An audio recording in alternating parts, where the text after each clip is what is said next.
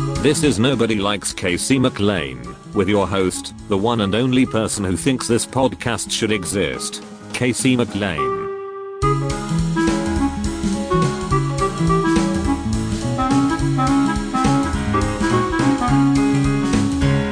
Hey, it's Casey McLean. Welcome back to the podcast that you love to hate, that you like to be indifferent to, that you don't listen to unless you're you.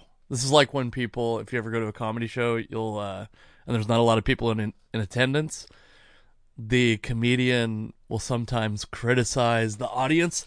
They'll criticize the audience that is there for not being more people, as though the people that actually chose to attend had some influence over the people not coming. This is the Nobody Likes Casey McLean podcast, and you're listening. Thank you for listening. Rate, review, subscribe on Apple Podcasts, wherever you get podcasts. If you're listening to this on Anchor and you can't find the podcast on your preferred podcast app, let me know that specific app, and I will do everything I can to get it on every app that people use. I've spent a little time with the analytics. I've also looked at what other places, where other people get podcasts. Seems like Spotify, Stitcher, Google Podcasts, Apple Podcasts covers almost all the bases. But if your base is not covered, let me know, and I'll find specific for you. I'll make a special trip to your shitty podcast aggregating website and submit it there so that you can get it on your preferred app. We are in week 848 of quarantine. The world is pretty much the same as it was last week. Oh, what a boring time to be alive. Very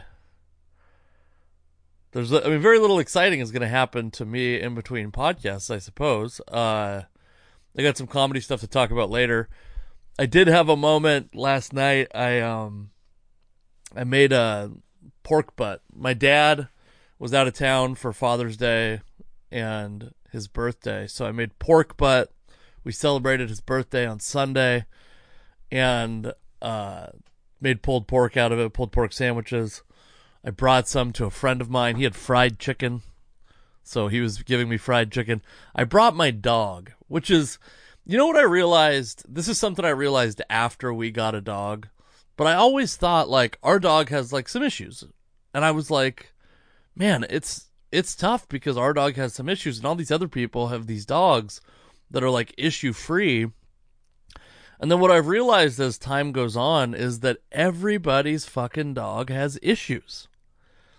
Like everybody's kids have issues, by the way. And I'm not making the direct comparison, but so our dog has, like, she licks too much, she's too aggressive when she meets new people, not in like a violent way, but she's just so excited. And then she's not great at de-escalating quickly, so people who don't like dogs, she's like the worst dog they could possibly meet. People who do like dogs, she's still going to have her nose in their butt, and she does a thing where she doesn't bite, but she'll, like, kind of, I don't know how to describe this without making it sound bad, but she'll, like, gnaw a little bit on your arm. Never would she break skin by any means. But it's like, I don't know what the point is. She licks a lot. She wants to jump up on people. She does the classic annoying dog shit. And some of it is like, yes, we've trained her out of some bad behavior, but some of it, I guess, is like, we're just hoping as she becomes less and less of a puppy that some of that behavior goes away. So I take my dog, who is a pit bull mix, border collie pit bull mix, to my friend's house, just walking her because I'm leaving the house. He lives like 5 blocks away, and I forget to text him to let him know that I'm bringing my dog. And he has a dog, another pit bull mix, who just doesn't, like, older dog doesn't get along great with other dogs, especially, I think, dogs are extremely territorial over their own home, etc., etc. So I have my dog, Dog on the leash in one hand, bag of dog shit in my hand that I had picked up, their bag in my other hand with pulled pork, a bun, barbecue sauce. I set that on their porch, knock on the door. When their dog realizes that my dog is there, runs out, starts, I would say like, not like fighting. There's such a negative connotation with dog fights. Definitely not just play wrestling, but somewhere between play wrestling and fighting with my dog. Like being aggressive towards my dog, who is also like not, my dog is not, she's not, averse to aggression and playing around. So they're like kind of at each other. And, my friend has like a cement porch 3 steps up. And I'm slowly stepping back, and I literally, in my mind, I was like, I'm for sure gonna fall. Like, there's no doubt I'm gonna fall. I gotta try to make this as unimpactful as possible. And sure enough, I did fall. I fell from the 3rd step of the porch, onto the sidewalk, probably with some steps in between to soften the blow. Got a nice raspberry on my arm, a little raspberry on my ankle, a scrape on my hand. Nothing big, nothing, my head didn't hit I did land on my dog, by the way, a little bit. She was pinned under my body at some point. This is how I know I didn't fall that hard, because she's like totally fine, unfazed. Life is going well for her. And, yeah, so I'm a little beat up, a little bruised. The ego's bruised. Falling as an adult man is one of the most embarrassing things that can happen. I guess like 5, no, it would have been longer than that, probably. Like 6 or 7 years ago, I had a birthday, and I got just obliterated drunk. And I was smoking a cigar, walking down a hill, and I think I might have even started skipping as a joke. And then the joke turned on me, because my drunken skipping turned into drunken rolling down the hill. And I had, scraped knees and all that stuff. So falling down as an adult man, very embarrassing. The other thing is like, as a fat dude, the last thing falling could have real consequences. And so you do so much to not fall. You try to not fall so hard, and it becomes just even more, you look even more pathetic. Luckily, my dog, I landed on her, shielding her view of how little respect I deserve. And then the only other thing that's happened in my life that's extremely exciting is my daughter she lifted herself up and started standing on her own. Things are happening. I'm not Mr. Brightside with this quarantine stuff. I'm not constantly trying to be the person who's seeing the bright side of everything. I'm so stressed out. I was talking to a friend of mine yesterday, like, I can't handle watching a sad movie right now. That's why, like, throughout, I mean, people are experiencing anxiety at such a high rate through this pandemic and the racial unrest, protests, and all that. And I think, like, you have to... This is why I think sometimes it's better to just donate money, because I'm on board with the idea that you have to check out some of the time. I made fun of a guy on this podcast, and there's a specific person who has really, I think, been embarrassing in my life, the way that he's like attempted to co-opt this Black Lives Matter movement as his movement. He's a middle-aged white guy, by the way, who's never talked about Black Lives Matter or racial inequality ever before in his life, to my knowledge. And then like made it 2.5 weeks, and now he's done talking about it. He was like unfollowing people on social media because they weren't doing enough, and then suddenly they weren't going hard enough for the movement.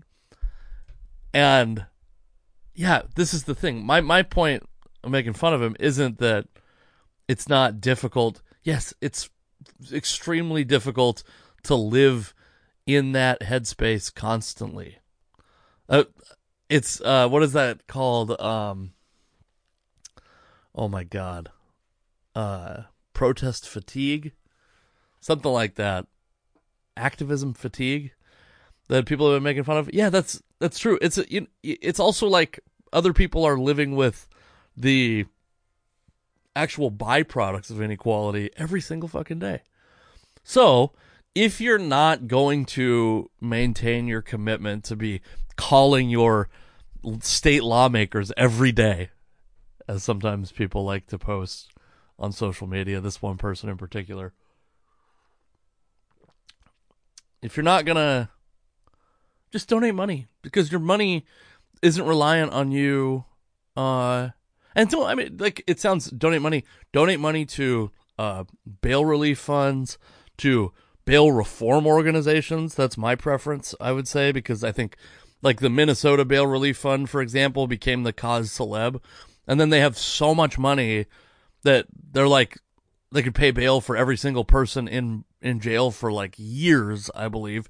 And because of the way Minnesota state law works, they can't transfer the money to other organizations. And I guess, by the way, as a person who donates to charity on occasion, my preference would be that there's some assurance that the money that I'm giving is going to go to a cause that I deem worthy of my money. So I can understand why they wouldn't be allowed to shift that money around. But so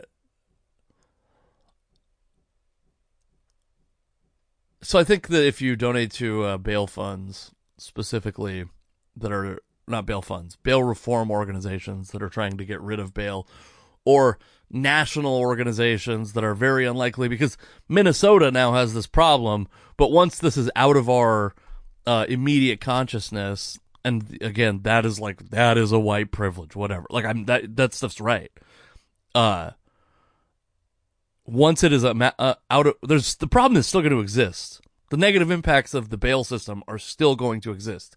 And Minnesota, this organization in Minnesota, is going to have so much money that they can't, like, reallocate to a more necessary use when the time comes. So, but that's like, donate your money to those things. Donate your money to the NAACP, to the ACLU, to organizations that are trying to hold up our civil rights. Our, meaning us as Americans, also the civil rights of black and brown people, black and indigenous people in this country. Yeah, I mean, that's like, it's fine. I was telling my friend, like, I can't even handle right now, like, people try to send you, like, an Elijah McClain video, and it's horrific. I'm very lucky to have, like, I grew up with a diverse group of friends, despite not going to the most diverse school in the world. I had a diverse group of friends. I'm aware, I've long been aware of racial inequality. What I'm telling, like, my thing is, right now I am in a mental state where I can't watch my wife watches This Is Us.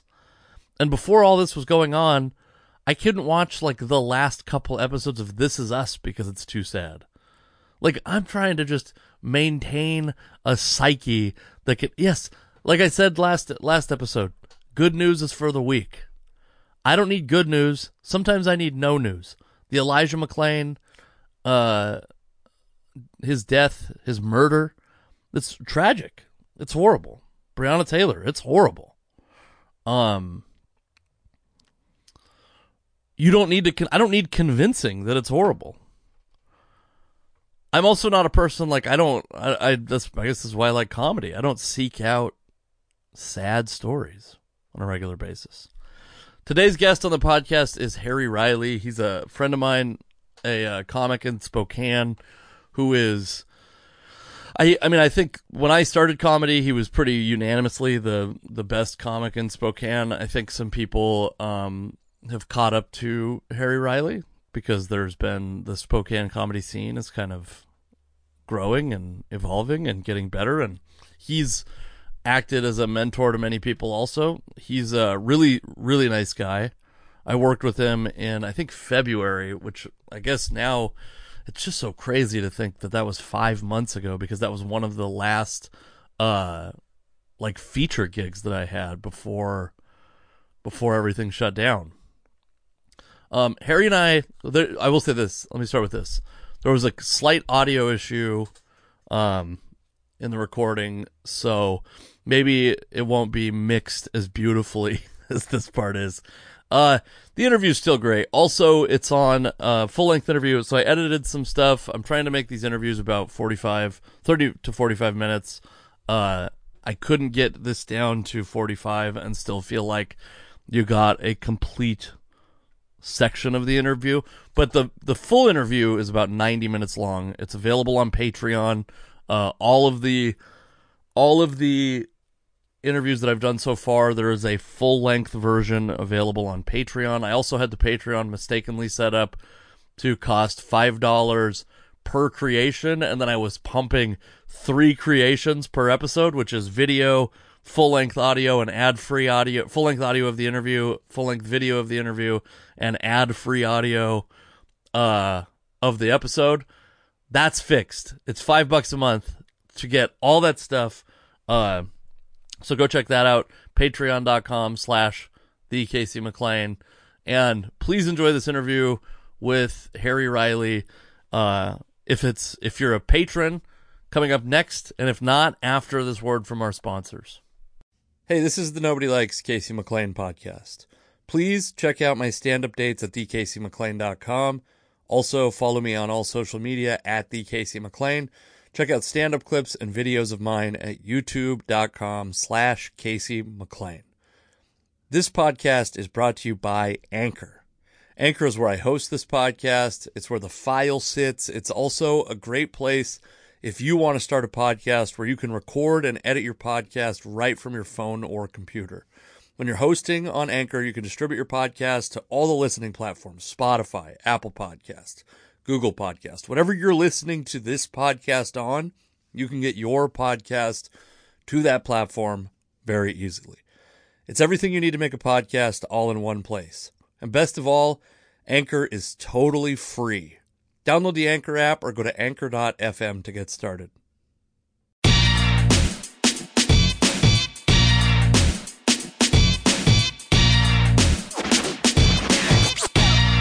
Harry J. Riley has a podcast called The King Peppersnake Show. His entire social media presence and even a comedy album is under the handle King Peppersnake. Casey asks him about why that's his handle. Don't worry. Harry is a Spokane comedy legend and an amazing comic.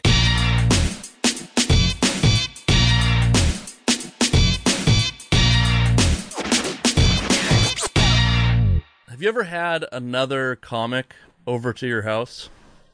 You're a mystery. This is why I'm asking, Harry. No. That was my suspicion, is that you've never had another comic over to your house. Well, when I graduated college in 2012, I had a couple comedians come over for like a cookout, but and then you killed them after, so they're they don't do comedy anymore. So I guess they did die. Their heart died. I guess their soul died. Yeah, that's yeah. I have kind of I'm not a recluse. I've had a handful of comedians over to my house, but I'm not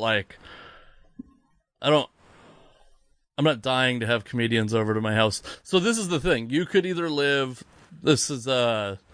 you could live with like jars of piss in the room that you're in right now, or in a mansion. Like those are you're You're laughing like it's jars of piss. It's a mansion with jars of piss. A mansion of piss. So, also, you're a dad. Yeah.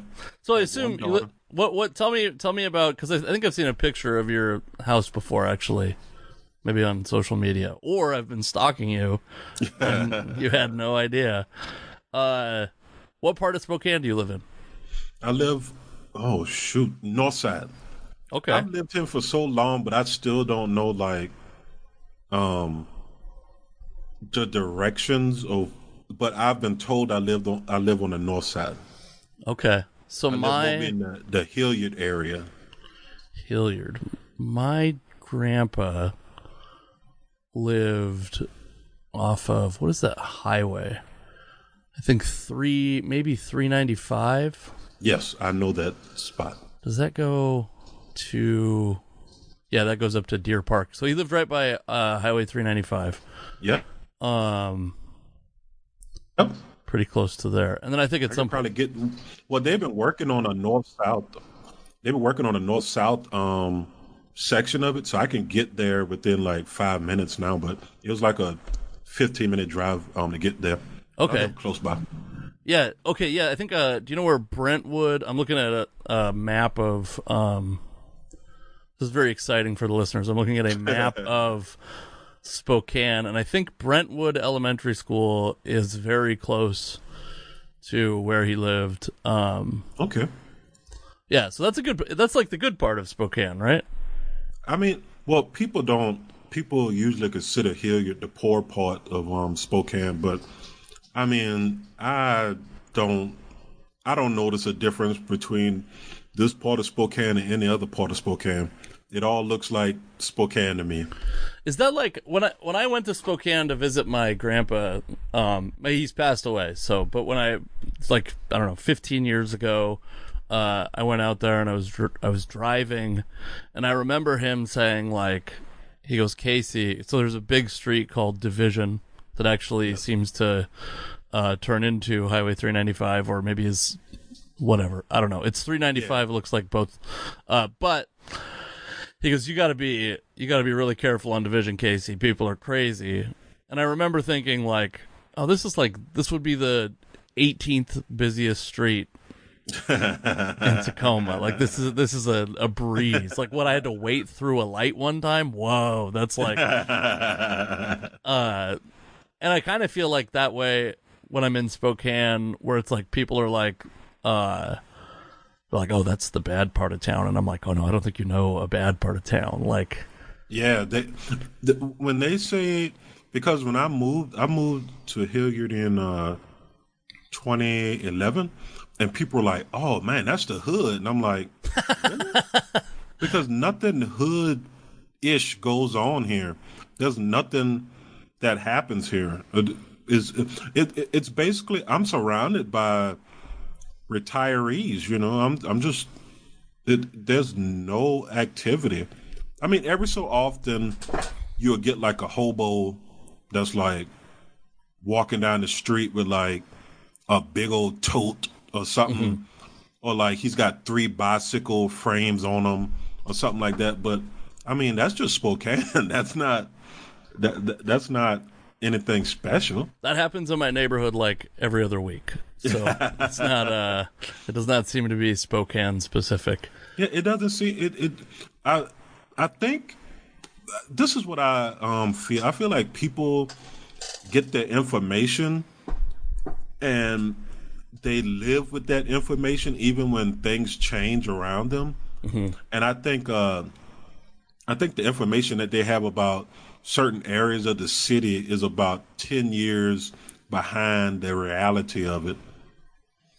Yeah, I'm starting to kind of think that just like every place is pretty good in the world. Yeah. And I mean, in the United States anyway, I'm sure there's problems other places. And also, like, maybe I should just say every place in Washington isn't too bad. Because, yeah, there's like, Tacoma has a reputation that's from like 25 years ago. Yeah, the only thing I knew about Washington before I moved here was that Tacoma was crime-ridden, and that was only because of cops. Because I always saw Tacoma on cops. Right. That's the only thing. And then when I actually went and walked around Tacoma, I'm like, this town is pretty cool. I haven't gotten mugged. There's nobody's just running down the street with a bag with a giant money sign on it. It's just a, you know, like a normal neighborhood where there's sections in it that might have higher than normal crime, but that's to be expected from any large city. Yeah, I always like if you were to look at when we were looking at houses, I would look at Trulia.com has like crime density maps over all the houses. Yeah. And so we live one block off of 6th Avenue in Tacoma, which is like the crazy like nightlife part of Tacoma. Okay. And if you looked at Trulia, the crime density is like very high where we live. Yeah. But the crimes are like vandalism, a bar fight, a DUI. Like these aren't like necessarily, they're not like random acts of violence in my neighborhood. And then it's like there's a neighborhood called Hilltop where it has like an even worse reputation. Yeah, I've heard of that one. Yeah. Yeah, and they're like, oh, isn't it dangerous in Hilltop? I mean, like by that bakery where there's a bunch of is somebody pelting you with macarons or something like that? Like what is so dangerous in this neighborhood? I mean, certainly there's like like I think there's probably like some parts of Tacoma that are poor, and maybe that brings out a level of like mental illness that we're not comfortable with. Yeah. But that's not like, yeah. Wow, well, this got very serious. Can you tell me about your Twitter handle, King Peppersnake? Is that a penis reference? No. It's not a penis reference? I've always assumed it was a penis reference. No. This was years ago, man. It probably more than 10 years ago. I was on Facebook, and I was kind of just messing with people, and I just called them Peppersnakes, and I'm the king of the Peppersnakes. And somebody was like, "Yeah, you're King Peppersnake," and I was like, "Oh, that sounds pretty good. I'm gonna go with that." I didn't even, it wasn't. It was just a whole bunch of accidents. I am curious to know. I'm gonna ask our mutual friend Ryan McComb before I release this episode if he thought that King Peppersnake was a reference to your penis, because I always assumed. Ryan thinks everything is about a penis, though. That's true. He is very penis heavy. That's a good way to be. If you're gonna be heavy anywhere, that's where I would choose to be heavy. Personally, I'm heavy everywhere else. That's Also, by the way, I don't think that's not hurting your level of eccentricity. The fact that you have a random King Peppersnake story that became your entire online identity, man, including an album title, right? Yeah, my second album. That's what I named it. It is hard for people to find you too, because people are like, "Oh, I should look for Harry J. Rollins." Like, nope. Everything is King Peppersnake, and then they look at you like, "What? That's just two. That's three random words that you just put together." And it's like, "Yep." Yeah, I've always assumed that it was like that's a pretty good porn name. King Peppersnake is a pretty good porn name. I brought this up with Megan Gailey last week, and it made me think of you also because you're a black guy doing comedy in Spokane, and I've heard Hannibal Buress talk about how he has like an act that isn't really like designed for any specific race, right? It's not like it's designed for black people. And when he would be on a poster, white people would not come to the show early in his career. Now he's like recognizable and will sell out multiple nights everywhere, right? And ad shows and all that. Yeah. Have you had that experience at all? Do you think that because I don't think you're like, again, I don't think it's like you have a white act or a black act. I think you have an act that's funny. But do you think that there's any, like, especially in Spokane where you're one of 11 black people that live there? The other one's my uncle, by the way. So one of the other, I do have a black uncle from Spokane, which is that I think that makes me the 12th blackest guy in Spokane, by the way. But do you think that's affected you, like the way comedy audiences flock or do not flock to your comedy? I think so. because Spokane is more on the conservative side.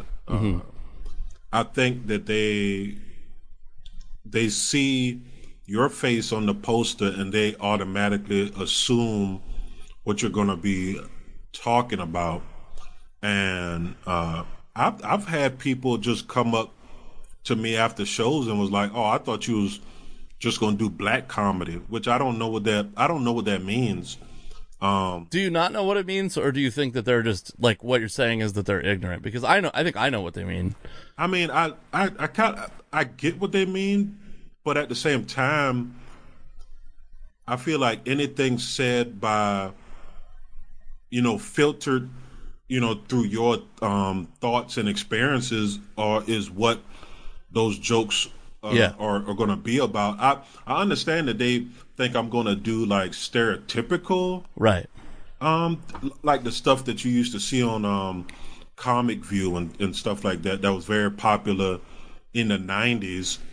But if you watch comedy in the past 10, 15 years, even black comics, well, at least the newer black comics, I can't talk for I just watched a clip of Eddie Griffin and I was like, oh my God, he's still doing that type of stuff. I think I probably saw the same clip as you, and I thought it was pretty funny though.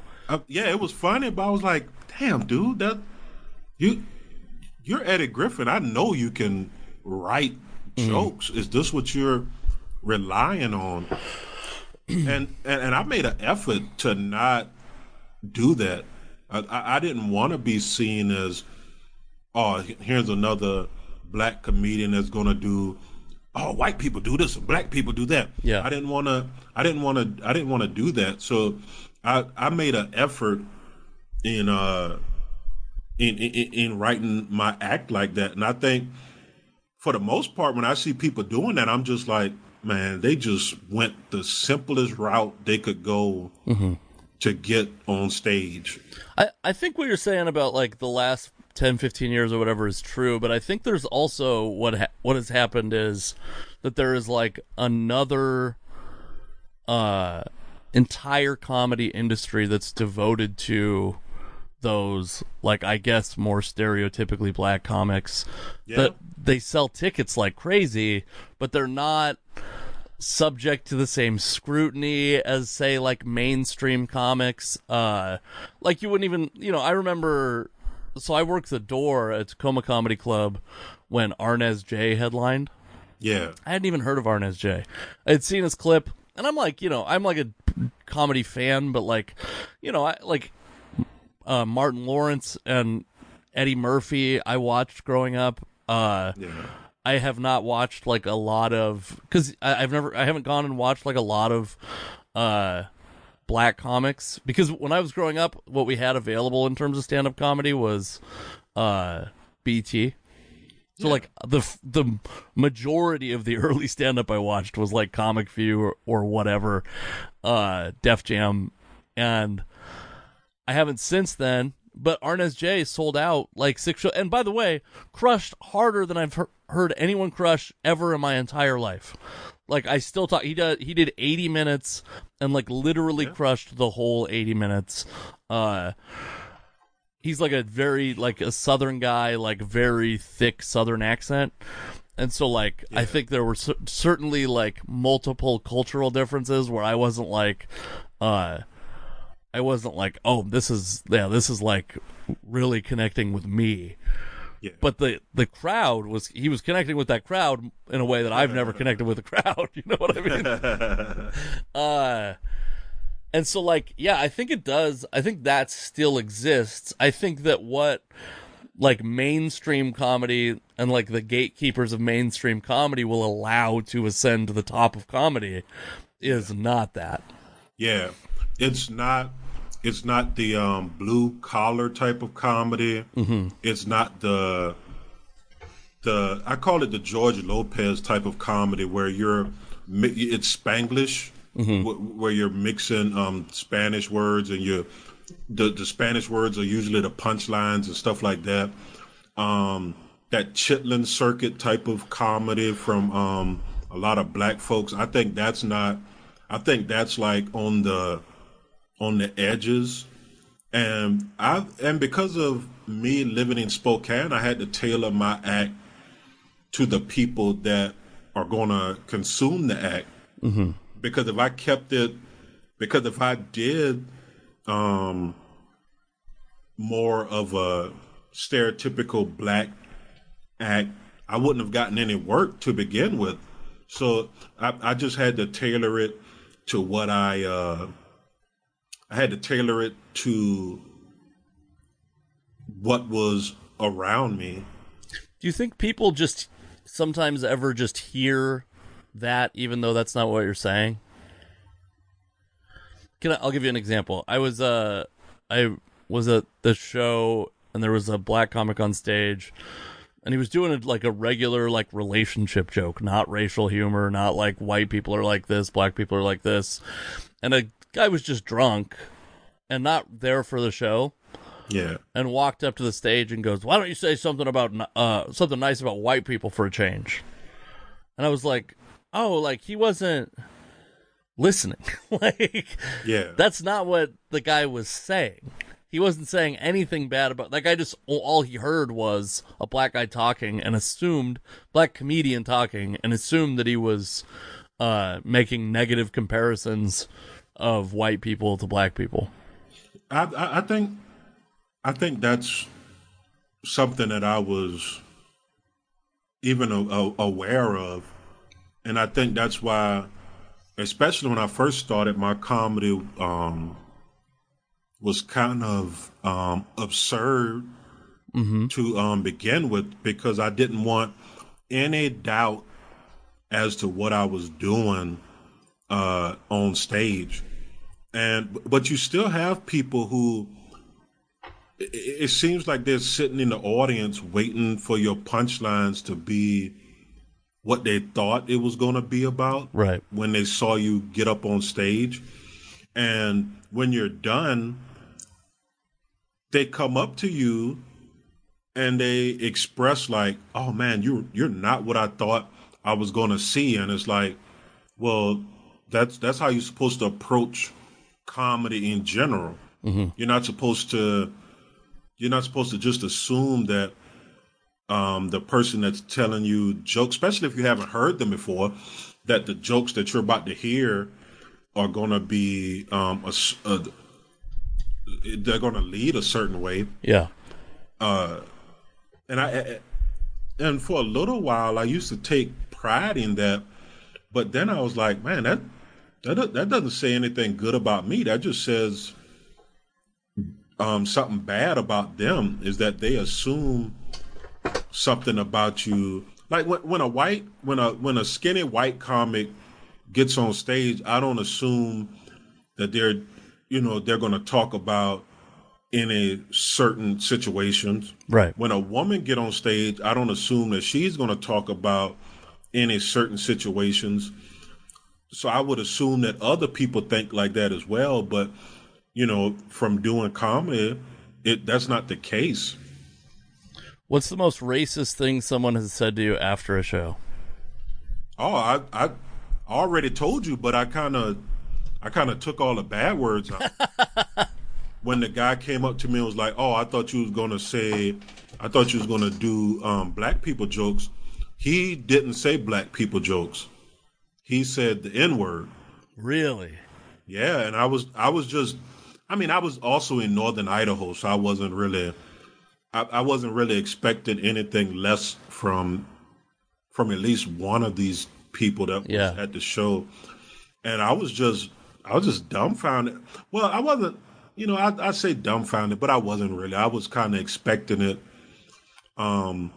Just from the laughs that I was getting during the show, it felt like they had this anxiety about what I was going to say.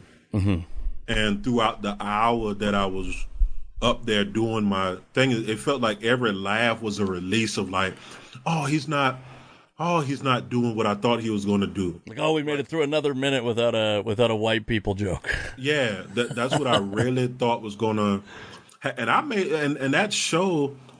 I remember it because I made I in my mind I said I'm not going to give them any like ammunition to kind of turn against me because I knew where I was, and I was like, I'm not going to give them any ammunition for them to refuse my jokes.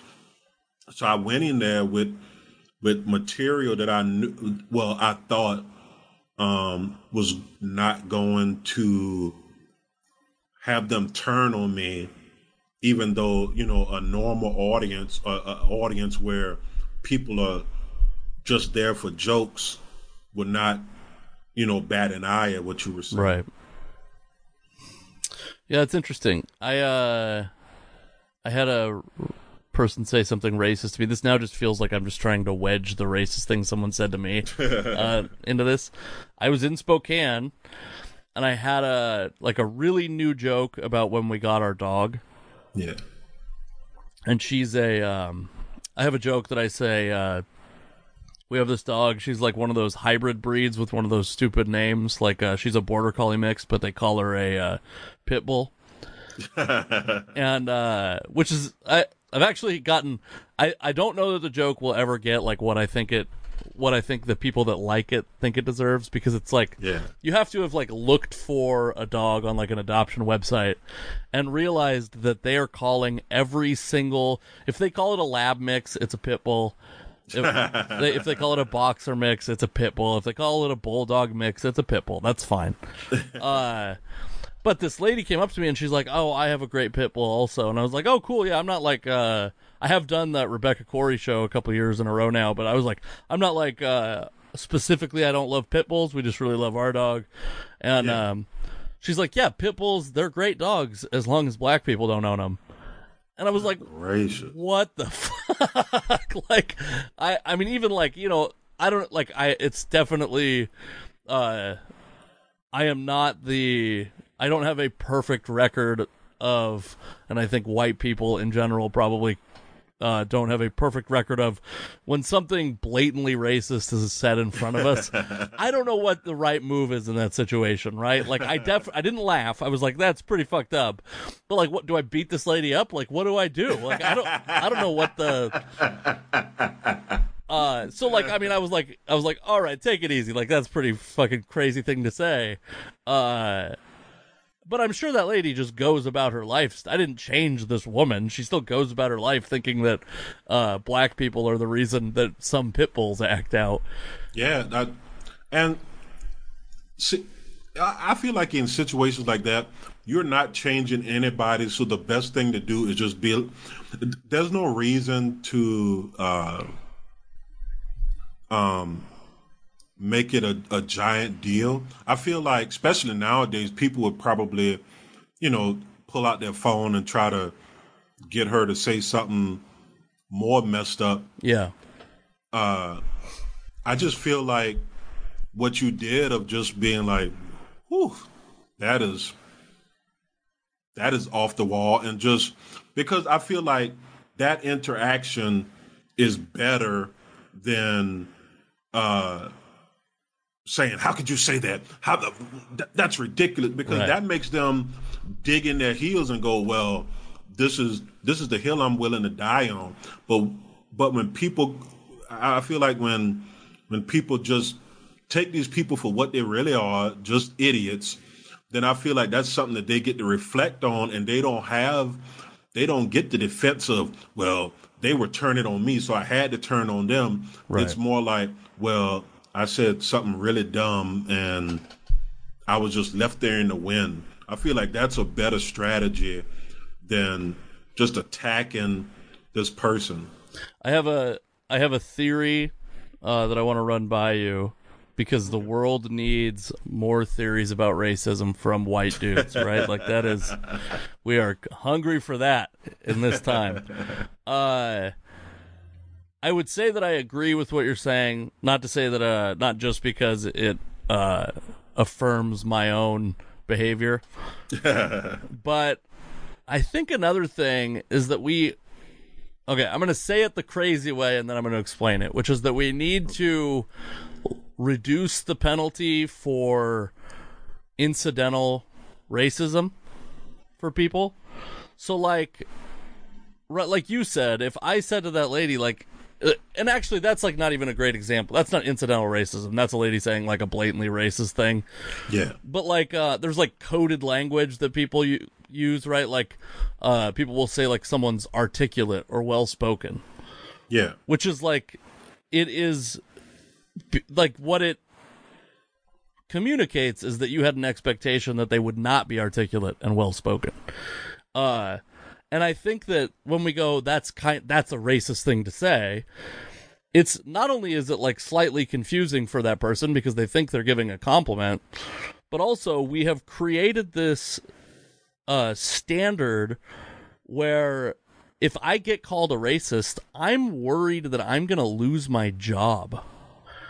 And so I can't reflect on my own racism because I have to defend myself because being labeled a racist could be a life sentence or could be a severe impact on my... So I think that we all harbor some racism, and we should be allowed to go... Like, you can't... I should be able to tell, like, a friend of mine, that's kind of racist, and they go, oh, you know what, I've never thought of it that way. That is kind of racist. I guess I'll change my behavior in the future. But once you put that word into the ecosystem, it changes the whole tone of the conversation. Yeah, I feel like maybe we should stop using the term racist for certain situations and just say ignorant. Mm-hmm.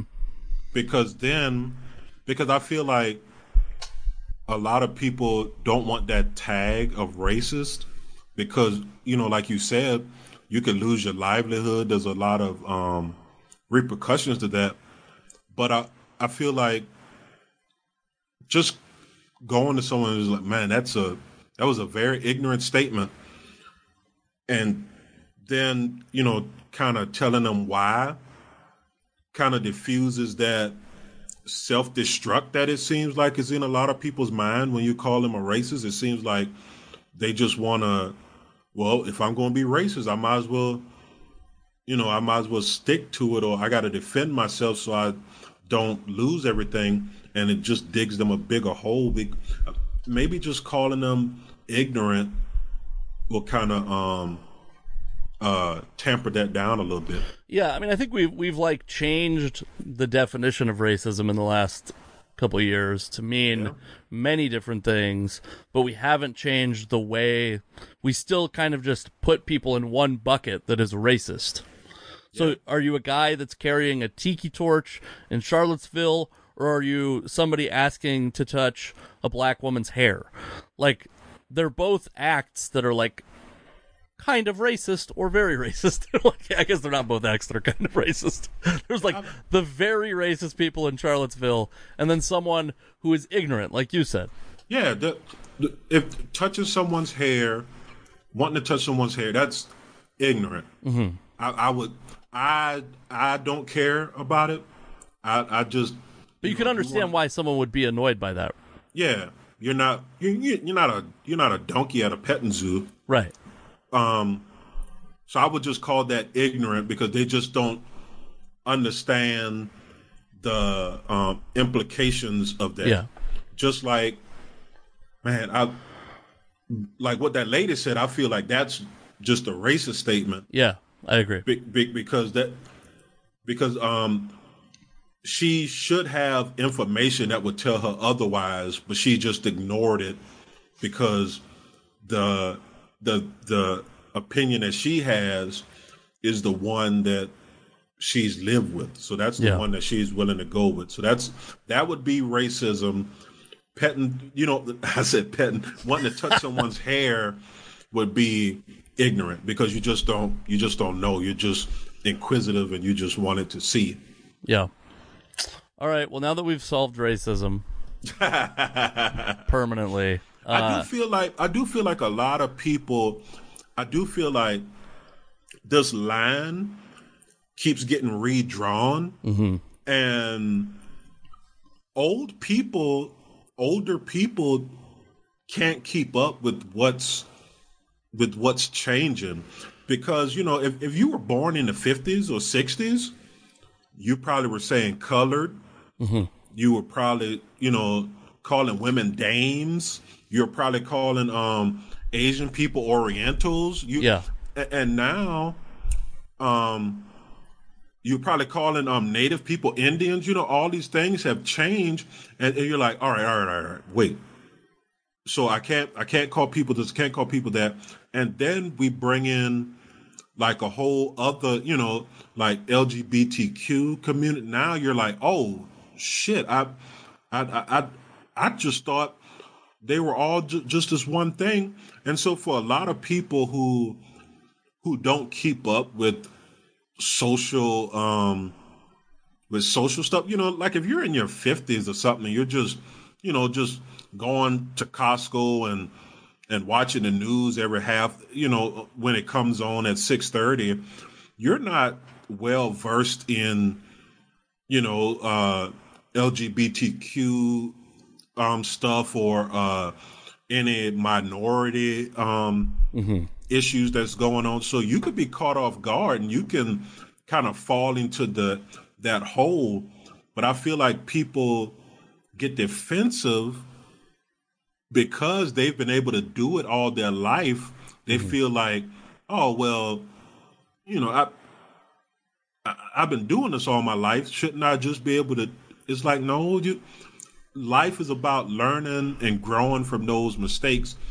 And there shouldn't be an age where you're just cut off from learning new things. Yeah, I think so. Like a good example of this actually is my grandpa, who is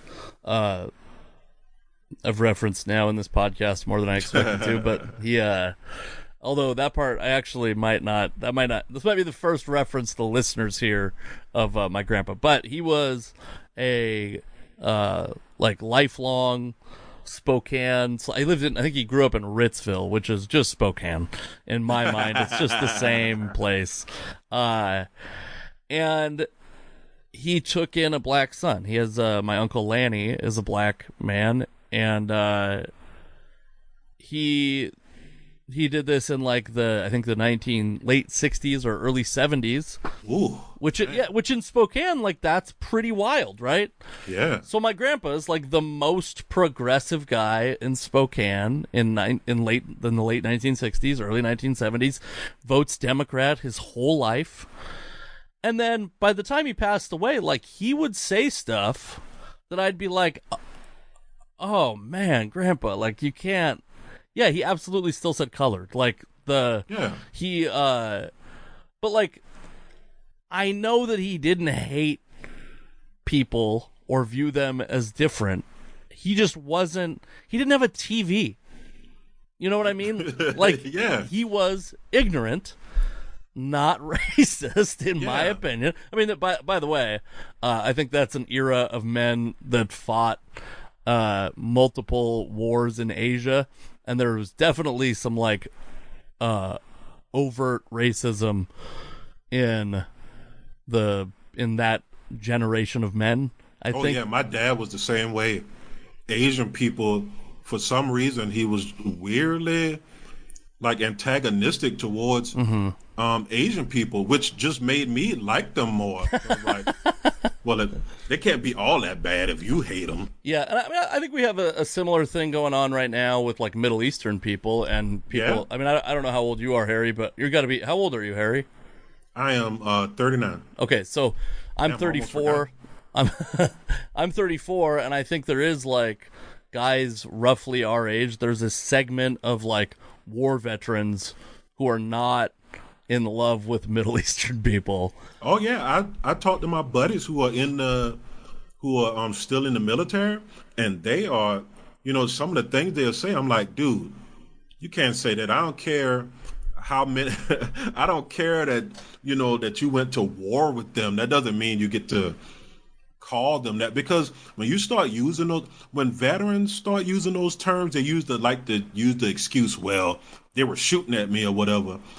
But when you start demeaning what a human being is by using those certain words, then you allow yourself to just be able to do whatever you want to them, and that's that's not what you want out of people walking around just looking at people as less than human. Yeah, but isn't that like that's kind of what we do anyway? We just change the words, right? Like when like we go, oh, that's a straight white guy, or that's a Karen, or that's I mean, it's obviously been done with black people and minorities in historically also, but it's like, oh, that guy's he's a liberal, so I don't have to think like his entire personality and life is painted by this one political leaning he has, so I don't actually have to get to know him as a person. I know he's a liberal, so I don't give a shit about his opinion.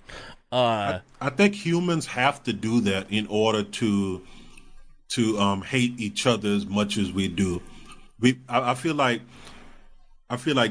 because anytime there's a war going on, you always notice how the people we're fighting against are all of a sudden so inhumane that they're just a bunch of savages, basically, that we don't really have to respect. And I feel like that's what we do on a smaller extent when people call liberals libtards, or we call somebody a Karen, then we're like, we don't think about like that they have person. A family. Yeah. Yeah, I think that's like, I mean, and maybe that's like, I planned on talking more about having a kid, but I know I am monopolizing your time a little bit, and you're, by the way, monopolizing the time you would otherwise be spending with your kid. No, we decided she's getting her hair done, so I was like, nope. I'll see you later. I'm not hanging around while you get your damn hair done. Well, that's exciting for me then, because then I feel a lot less guilty. I think that you start to think about that stuff differently when you have a kid and a family, because, like, even, this is like maybe a gross admission, but I believe that we should be doing more as a country to further black people and minorities. And specifically, I actually think I generally don't like the continued subcategorization of people, but have you seen that term, the BIPOC? Black and indigenous people, but I didn't know what it meant. So it's black and indigenous people of color, and I actually think that is one where the plight of black people and indigenous people in this country is so much different and so married to colonialism and manifest destiny and white supremacy and all that stuff that I think that it actually is. Because you'll hear people say, like, Asians are doing fine, and it's like, yeah, that's not like, I mean, I know that it's not great to say, but the plight of an Asian person in this country is different than the plight of a black person in this country. Yeah. And so I think that, like, I do agree that we need to do, like, as an American citizen, I think America needs to do more to further the cause of black people and Native Americans in this country. Also, I think that if I am up for a job and a black guy is up for the same job and he's less qualified than me, I'm not going to be happy that he gets the job. You know what I mean? I feel like that's I feel like that should just be across the board, just a normal thought. Right.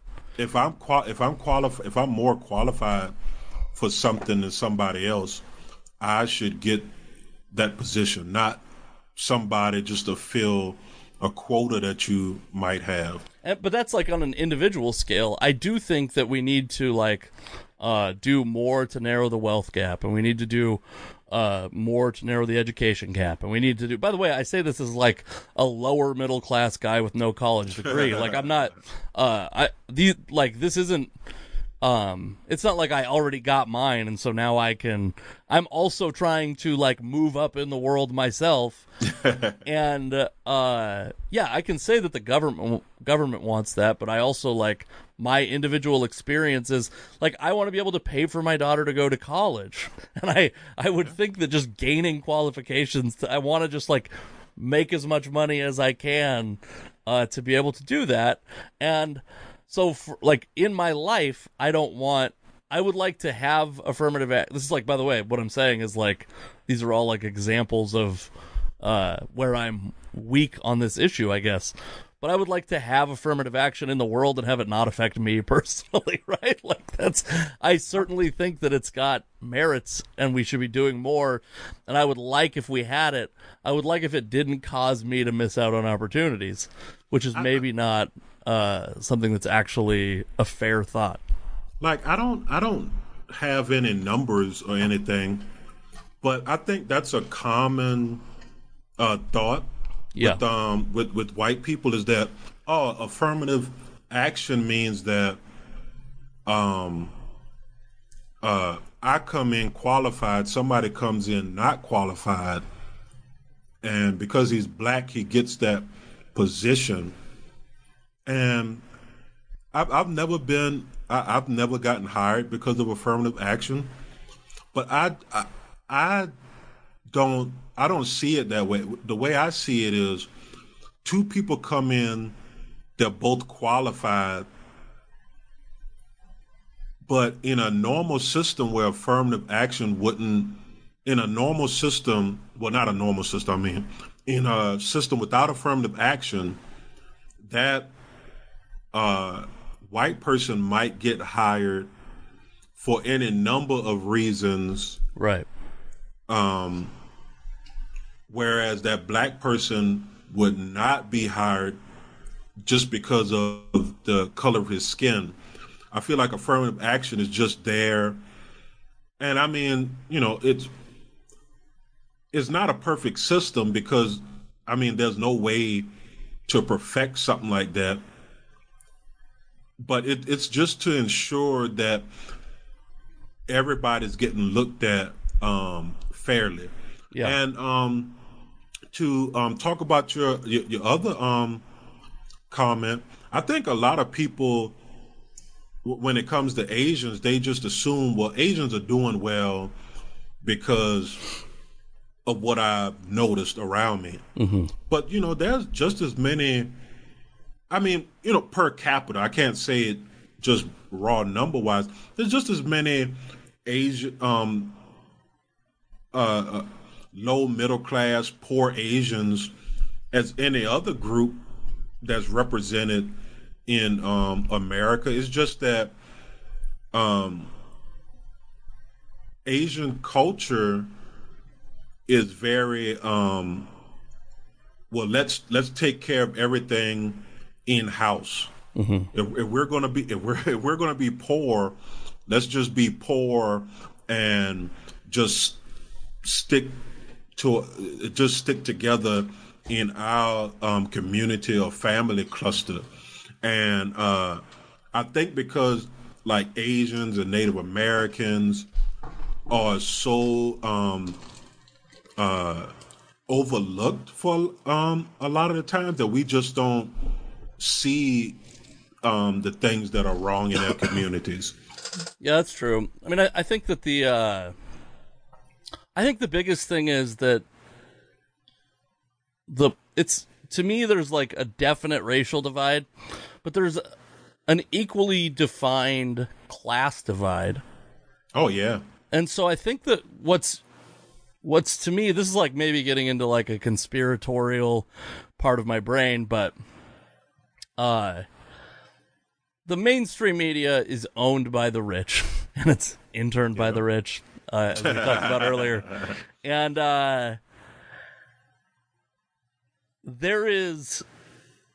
there are perverse incentives to further the divide in this country between, because it's so it's poor white people and poor black people are both extremely loyal voting blocks. Yeah. Poor black people vote Democrat, poor white people vote Republican. I don't think you can get there without to that place where these two people in the same economic system see the world, or economic situation, see the world so differently without manipulation of the information that's going to them. And that's what I feel is like there's incentive in dividing people, right? You can't have how many 24-hour cable news stations can you support if the poor people rise up against the rich people, right? I don't think, you know what? I don't think that's a conspiracy theory. The only reason why it would be labeled a conspiracy theory is because Rupert Murdoch hasn't just come out and said it outright. The other thing is, like, I'm not doing the research. I'm going off of, like, some knowledge that I have about media and also these voting stats, but I'm not saying... I also think, like, our view of racism is always like this. It's always like American History X, and if there's not... Or it's like a person twirling a mustache, like that's what I say in this world. There's not like an evil person looking over the world twirling a mustache. I think evil's very rare. I think perverse incentives are much more common. Yeah, I think you're right on that. I think you hit the nail right on the head with that. There's no real evil, like comic book evil person. I think everybody has their agendas, and they push their agendas and to better their odds of getting the things that they want. And I feel like you're right. I feel like because you could talk to Asian people who never met a black person, and they will have an opinion of them that you're like, man, how did you get that opinion of somebody you've never met? It's got to come from somewhere, and what's the common? Yeah, that's a great point. The common trait is that news and the media pushes a certain view because the news is. The news doesn't really reflect what's actually happening in the world. It's reflecting someone's view of what they see happening in the world. Right. That's a good point. So like Fox News, people go, oh man, Fox News is just so over the top conservative and just so ridiculous.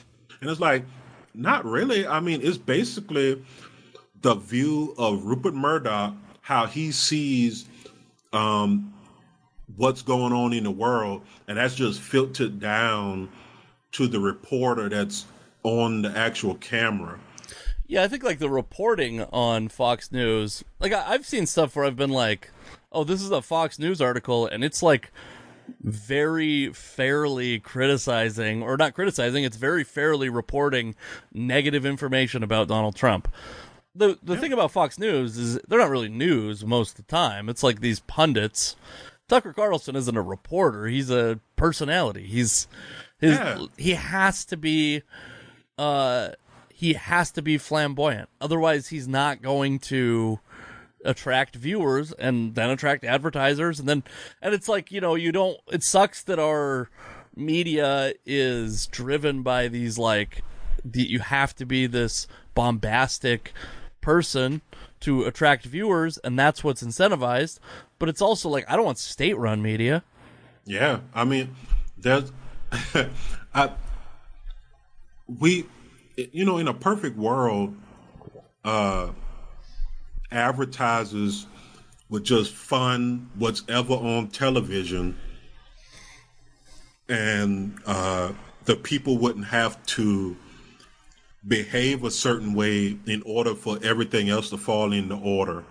That, like there would be, Tucker Carlson wouldn't have to, because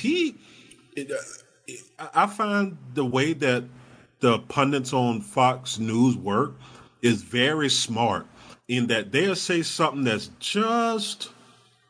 they won't just go out and be out and out 100% David Duke racist. Mm-hmm. But they will get you about 20 to 30% of the way there, and just let that linger in the air. So it's enough to get people to watch it because it will, it just reinforces their outlook. And it's also enough to just get the advertisers to go, man, there's a lot of people looking at that. Yeah. So it's brilliant. If it wasn't so terrible. I do think it's a little bit. I think that exists on both sides of the media fence, though. Oh yeah. Oh goodness, yeah. I've read some. I've had people send me like articles from like a more liberal reporting Source station, and I will read it and I'll go, what the hell is going on with this? This is not. This is kind of the truth, but it's not. It's not the truth as in the way that I see the truth, which is the truth is not liberal or conservative. The truth is just like nature. It's just bare. Right. I agree.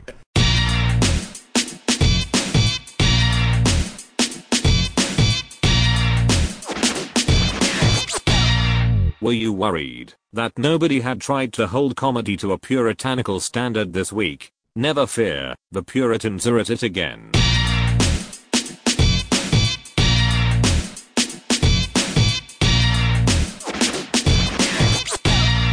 Thank you guys. I hope you enjoyed Harry Riley.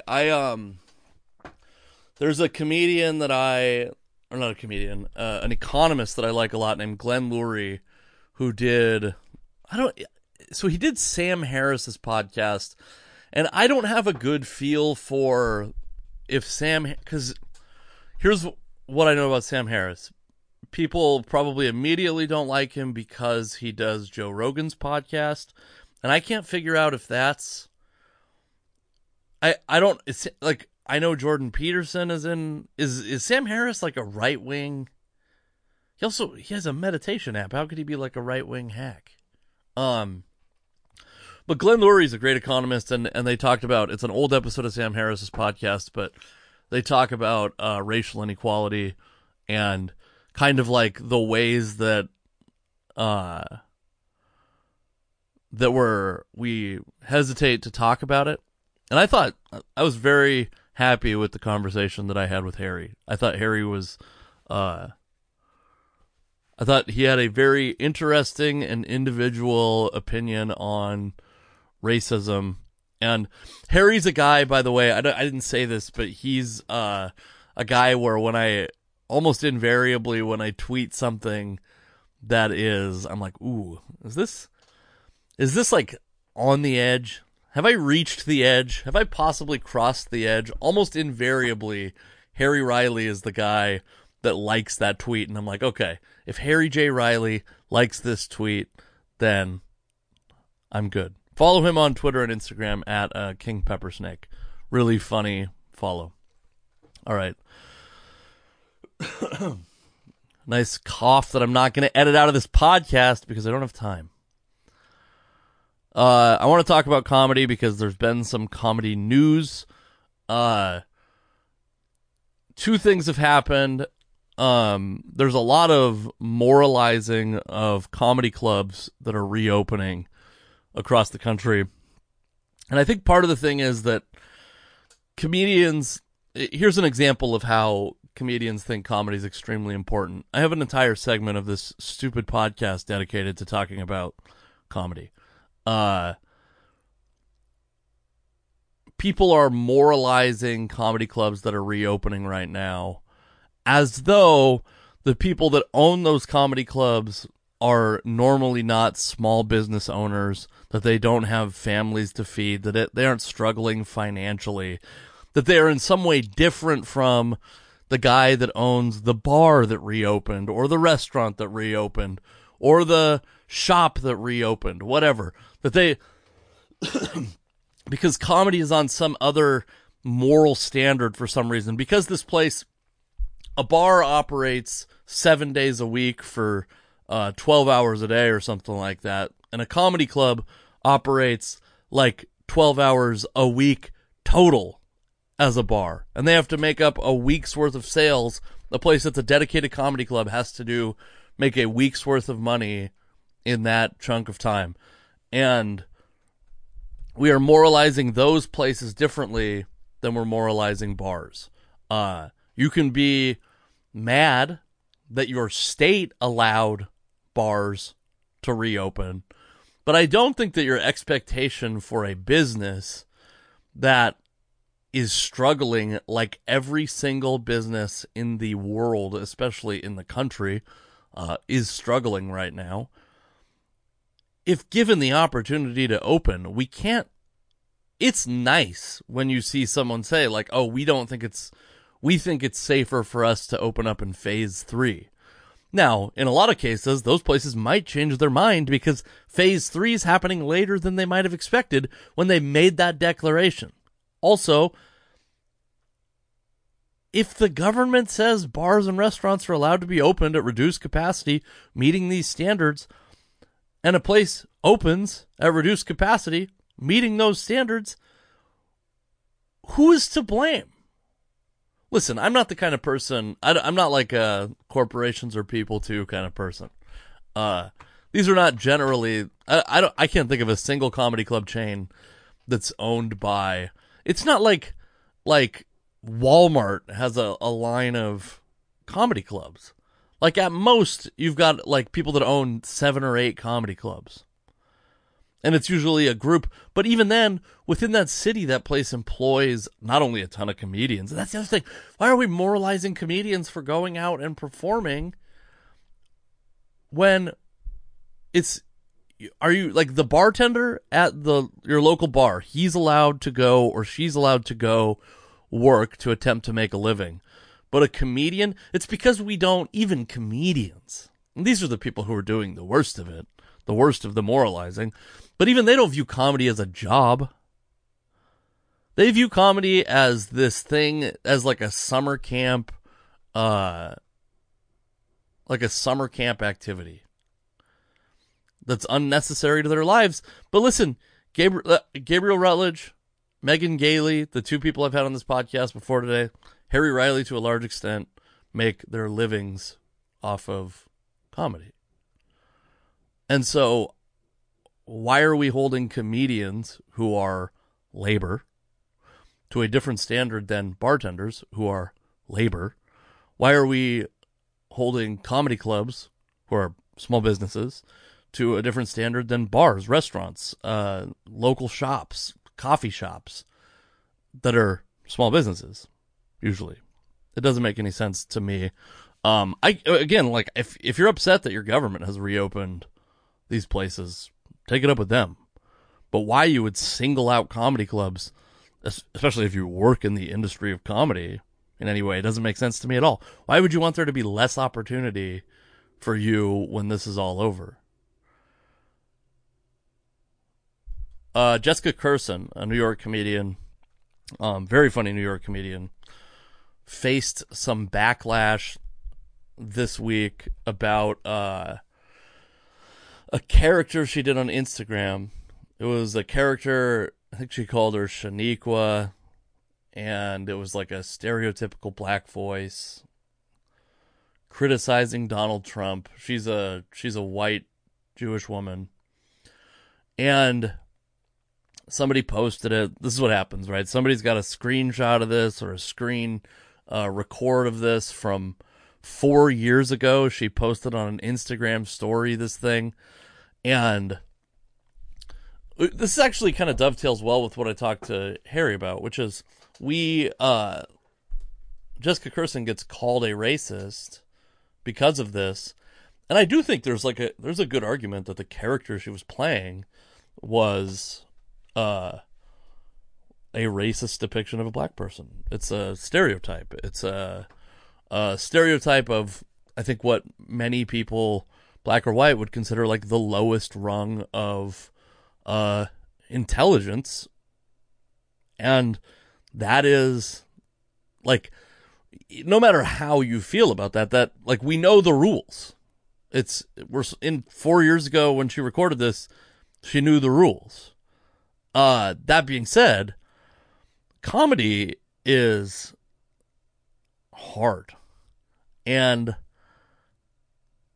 Jessica's like, I think in her late 40s maybe. She's been doing comedy a long time. She's been doing voices and characters on stage for the entire time she's been doing comedy. I don't think that she has hate in her heart. I don't think this is, like I talked to Harry about, this is incidental racism, not overt racism. And I do think this process has educated Jessica Curson about the way some people feel about the jokes that she does. But what we do is we put people on their heels immediately, because you can't have a self-reflection about the ways that you've maybe been incidentally racist without risking losing your career.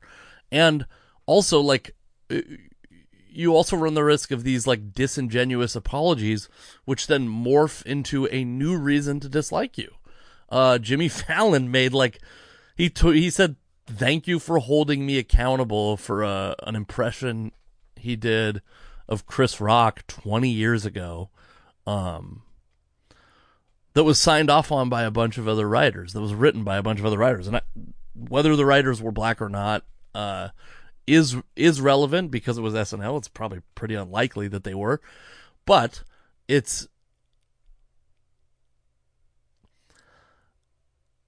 he's already put the millions in the bank. Thank you for holding me accountable.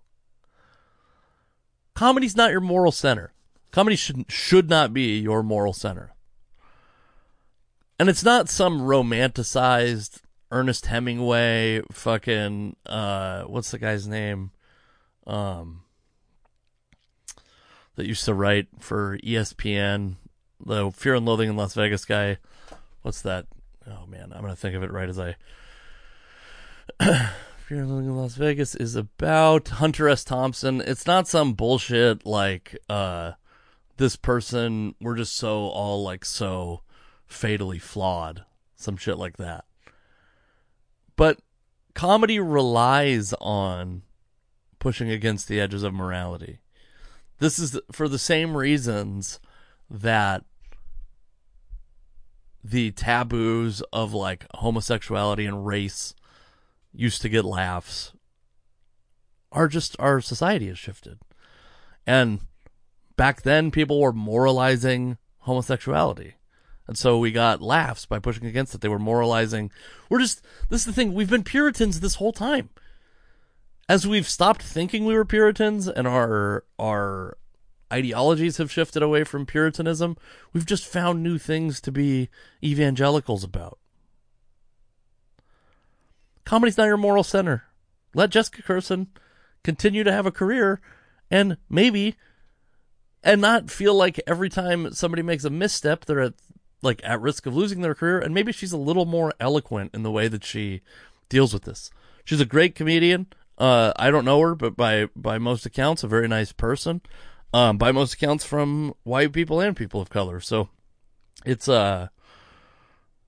it's unfortunate that this is the corner she's painted into.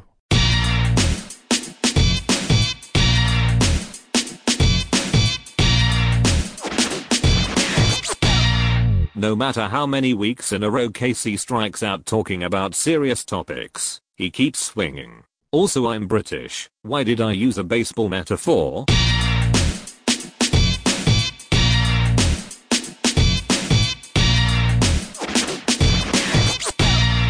All right, I want to talk about a serious topic.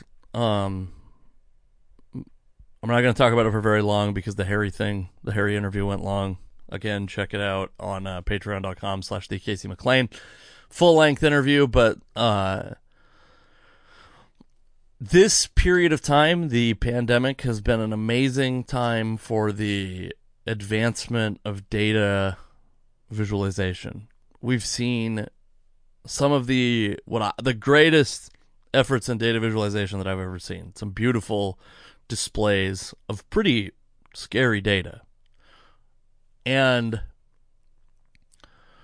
what we've seen also is that data weaponized in a way that's pretty dangerous. So you'll hear people talk about how my state should be open because there's no cases. And then it reopens, and then the fact that there used to be no cases and now there are some cases is evidence that the reopening shouldn't have happened or whatever.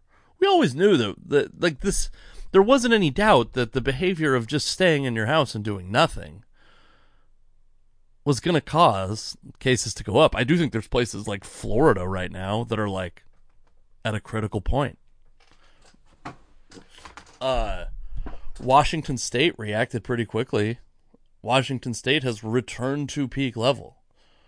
But Washington State's peak level was never as bad as New York got, as Florida is right now, as some of these other southern states are.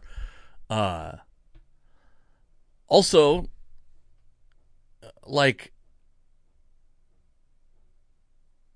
there's a lot of this discussion about how, like, I've heard a lot of people say, like, oh, well, this person's old, so they're very likely to get it. Oh, this person's fat, so they're very likely to get it. Oh, that person's a kid, so they're very unlikely to get COVID-19. Because what we've seen is the fatality rate is substantially different at lower and higher ages. At high weight versus low weight, the fatality rate is different. But the transmission is the same. Nobody has said, no scientist has said that kids don't get COVID. What they've said is they recover from it, because that's what the data shows. Fat people aren't more likely to get COVID-19. They're less likely to survive it. So everybody needs to be careful. It's not just kids. It's not just old people or young people or whoever that needs to be careful. Everybody needs to be careful. And then I think that an interesting thing that I've seen is people, I said this on the last episode when I was talking about people needing good news, and good news is for the week. But they'll talk about new cases, and then someone will inevitably say, like, oh, how many negative tests, though? Well, right now we're at a place where we're testing more than we ever have, and our positive test rate is also going up. Which, if things were staying the same and we had more tests, you would expect that the positive test rate would go down. If things were getting worse and we had more tests, there would be some point where our positive test rate would actually stay the same, but because we have more tests, we would be testing at a lower threshold. So things could be getting worse with a positive test rate. Well, we're testing more and the rate's going up. Things are getting worse. People will say, like, oh, well, cases are a function of testing. That's true, but testing doesn't manifest cases in people. Testing is the way that we calculate it. That's why it's a function of testing. Wear your goddamn mask. That's the end of it. Wear your mask. That's I think a good spot to end this on. Wear your mask. I've always understood the constitutional argument against shutting down the economy. I don't agree with it, but I've always understood it. I don't understand the constitutional argument against wearing your goddamn mask.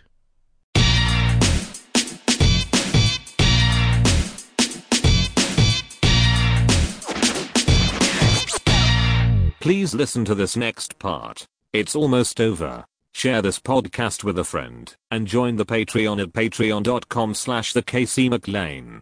There are an extra 30+ minutes of interview with Harry J. Riley, Gabe Rutledge, and Megan Gailey, all for only $5 per month.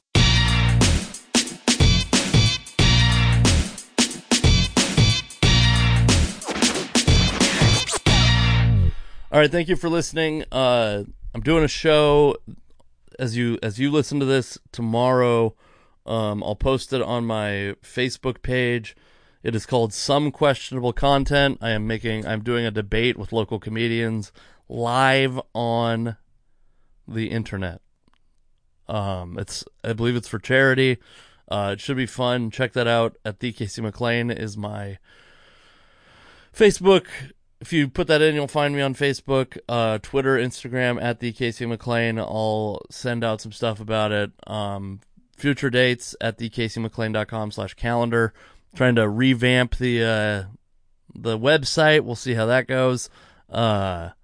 Thank you for listening to the podcast. Remember to tell a friend and subscribe yourself. I will talk to you next week.